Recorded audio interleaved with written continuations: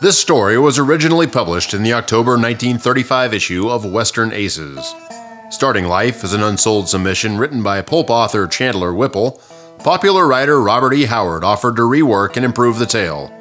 Later published in book form and in other places as The Last Ride, Wild West Podcast produced the audio version of the original transcript as it was first published. This story is in the public domain. Chapter 8. Boot Hill Talk. An outlaw came scrambling out of the tunnel with desperate haste, followed by another and another. One crouched, rifle in hand, glaring up at the wall, while the others tore away the smaller stones, and aided by those inside, rolled the boulder out of the entrance. 3 men ran out of the tunnel and joined them. Their firing roused Buck Laramie. He blinked and glared, then oriented himself. He saw 5 riders sweeping towards the tunnel and 6 outlaws who had rushed out while he was unconscious, falling back into it for shelter, and he recognized the leader of the newcomers as Slim Jones, Joel Waters' foreman. The old man had not failed him. "Take cover, you fools!" Laramie yelled wildly, unheard in the din. But the reckless punchers came straight on and ran into a blast of lead poured from the tunnel mouth into which the outlaws had disappeared. One of the waddies saved his life by a leap from the saddle as his horse fell with a bullet through its brain. And another man threw wide his arms and pitched on his head, dead before he hit the pebbles. Then only did Slim and his wild crew swerve their horses out of line and fall back to cover. Laramie remembered the slug that had felled him and turned to scan the canyon rim. He saw the man by the stunted tree then. The fellow was helping one of his companions up the same route he had taken, and evidently thought that his shot had settled Laramie, as he was making no effort at concealment. Laramie lifted his rifle and pulled the trigger, and the hammer fell with an empty click. He had no more rifle cartridges. Below him, the punchers were futilely firing at the tunnel entrance, and the outlaws within were wisely holding their fire until they could see something to shoot at. Laramie crawled along a few feet to put himself out of range of the riflemen on the rim, then shouted, "Slim, swing wide of that trail and come up here with your men." He was understood, for presently Slim and the 3 surviving punchers came crawling over the tangle of rocks, having necessarily abandoned their horses. "About time you was getting here," grunted Laramie. "Give me some 30-30s. A handful of cartridges were shoved into his eager fingers. "We came as soon as we could," said Slim. "Had to ride to the ranch to round up these snake hunters." "Where's Waters?" "I left him in San Leon, cussing a blue streak because he couldn't get nobody to listen to him. Folks got no more sense than cattle.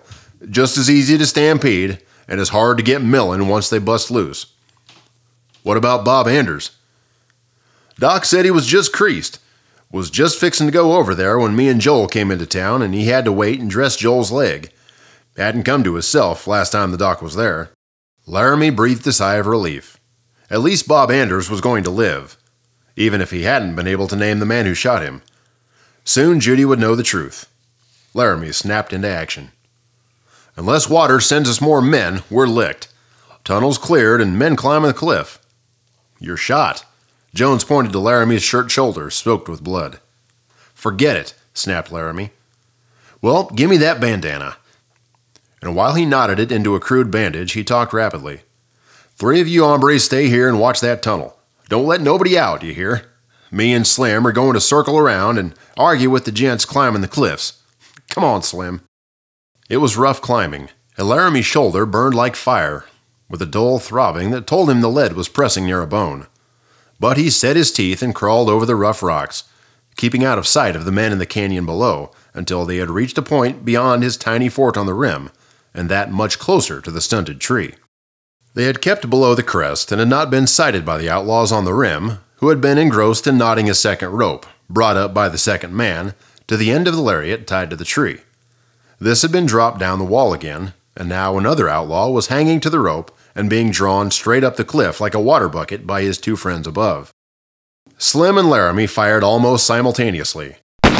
Slim's bullet burned the fingers of the man clinging to the lariat. He howled and let go the rope and fell 15 feet to the canyon floor. Laramie winged one of the men on the cliff, but it did not affect his speed as he raced after his companion in a flight for cover. Bullets whizzed up from the canyon as men below spotted Laramie and his companion. They ducked back, but relentlessly piled lead after the men fleeing along the rim of the cliff. These worthies made no attempt to make a stand. They knew the lone defender had received reinforcements, and they were not stopping to learn in what force. Laramie and Slim caught fleeting glimpses of the fugitives as they headed out through the hills. "Let 'em go," grunted Laramie. "Be no more trouble from that quarter, and I bet them Rannies won't try to climb that rope no more. Come on, I hear guns talking back at the tunnel." Laramie and his companion reached the punchers on the ledge in time to see 3 horsemen streaking it down the trail, with lead humming after them. 3 more figures lay sprawled about the mouth of the tunnel. "They busted out on horseback," grunted one of the men, kneeling and aiming after the fleeing men. "Come so fast we couldn't stop 'em all. Huh!" His shot punctuated his remarks, and one of the fleeing horsemen swayed in the saddle. One of the others seemed to be wounded, but the 3 ducked into the trees and out of sight. "3 more hit the trail," grunted Slim. "Not them," predicted Laramie. "They was bound to see us. No, they ain't but 5 of us. They won't go far. They'll be sneaking back to pot us in the back when their pards start busting out again. No racket in the tunnel now. They're laying low for a spell. Too damn risky now. They didn't have but 6 horses in the tunnel. They got to catch more and bring 'em to the tunnel before they can make the rush. They'll wait till dark, and then we can't stop 'em from getting their cayuses into the tunnel. We can't stop 'em from tearing out at the end, neither, unless we got more men. Slim, climb back on the rim and lay down behind them rocks I stacked up. Watch that rope so nobody climbs it. We got to cut that as soon as it gets dark. And don't let no horses be brought into the tunnel if you can help it." Slim crawled away, and a few moments later his rifle began banging, and he yelled wrathfully. "They're already at it!"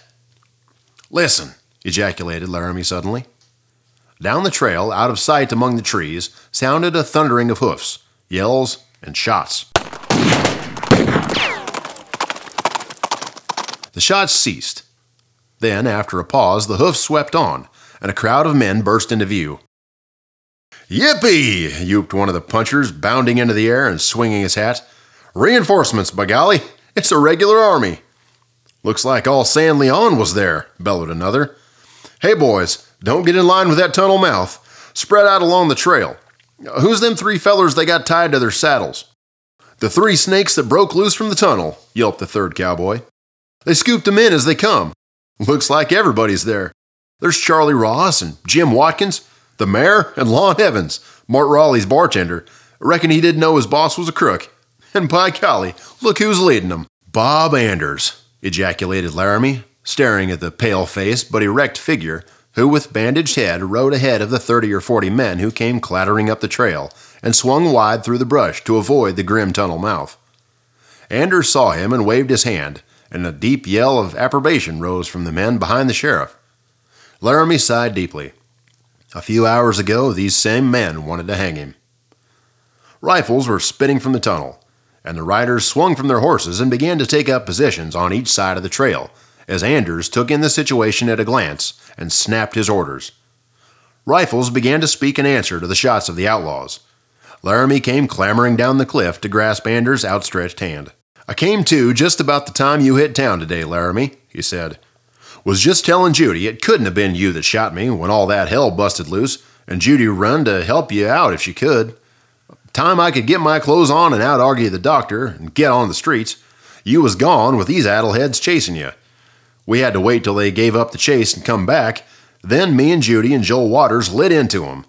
Time we got through talking, they was plumb whooped down and aching to take a hand in your game. I owe you all a lot, especially your sister. Where's Raleigh?" Laramie asked. "We thought he was with us when we lit out after you," the sheriff answered. "But when we started back, we missed him." "Look out!" yelled Slim on the rim above them, pumping lead frantically. "They're rushing for the tunnel on horses. Blame it, why ain't somebody up there with me? I can't stop 'em all."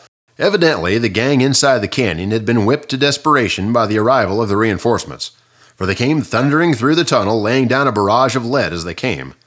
It was sheer madness.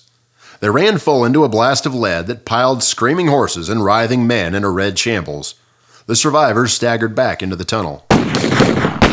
Struck by a sudden thought, Laramie groped among the bushes and hauled out the guard, Braxton, still bound and gagged.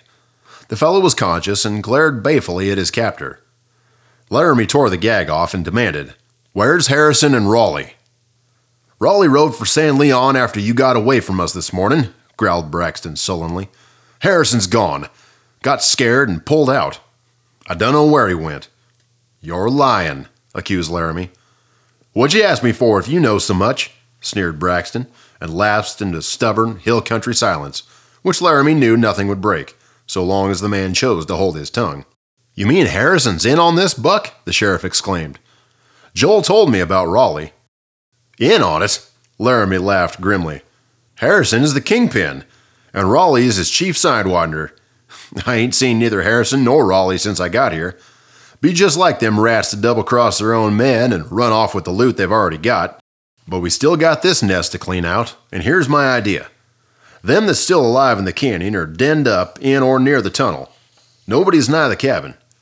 If 4 or 5 of us can hole up in there, we'll have 'em from both sides. We'll tie some lariats together, and some of us will go down the walls and get in the cabin. We'll scatter men along the rim to see none of 'em climb out, and we'll leave plenty of men here to hold the tunnel if they try that again, which they will, as soon as it begins to get dark, if we don't scuttle 'em first. You ought to been a general, cowboy. Me and Slim and a couple of my Bar X boys will go for the cabin. You better stay here. Your shoulder ain't fit for tightrope work and such." "She's my hand," growled Laramie. "I started dealing her, and I aim to set in till the last pot's raked in." "You're the dealer," acquiesced Anders. "Let's go." 10 minutes later found the party of 5 clustered on the canyon rim. The sun had not yet set beyond the peaks, but the canyon below was in shadow. The spot Laramie had chosen for descent was some distance beyond the stunted tree. The rim there was higher, the wall even more precipitous. It had the advantage, however, of an outjut of rock that would partially serve to mask the descent of a man on a lariat from the view of the men lurking about the head of the canyon. If anyone saw the descent of the 5 invaders, there was no sign to show they had been discovered. Man after man, they slid down the dangling rope and crouched at the foot, Winchesters ready.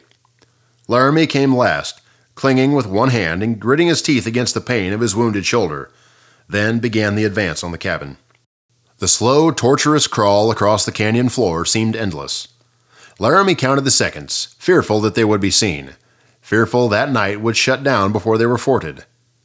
The western rim of the canyon seemed crested with golden fire, contrasting with the blue shadows floating beneath it. He sighed gustily as they reached their goal, with still enough light for their purpose. The cabin doors were shut, the windows closely shuttered. "Let's go." Anders had one hand on the door, drawn Colt in the other.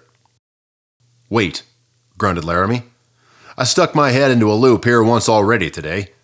You all stay here while I take a pass here around to the back and look things over from that side. Don't go in till you hear me holler." Then Laramie was sneaking around the cabin Indian fashion, gun in hand. He was little more than half the distance to the back when he was paralyzed to hear a voice from inside the cabin call out, "All clear!"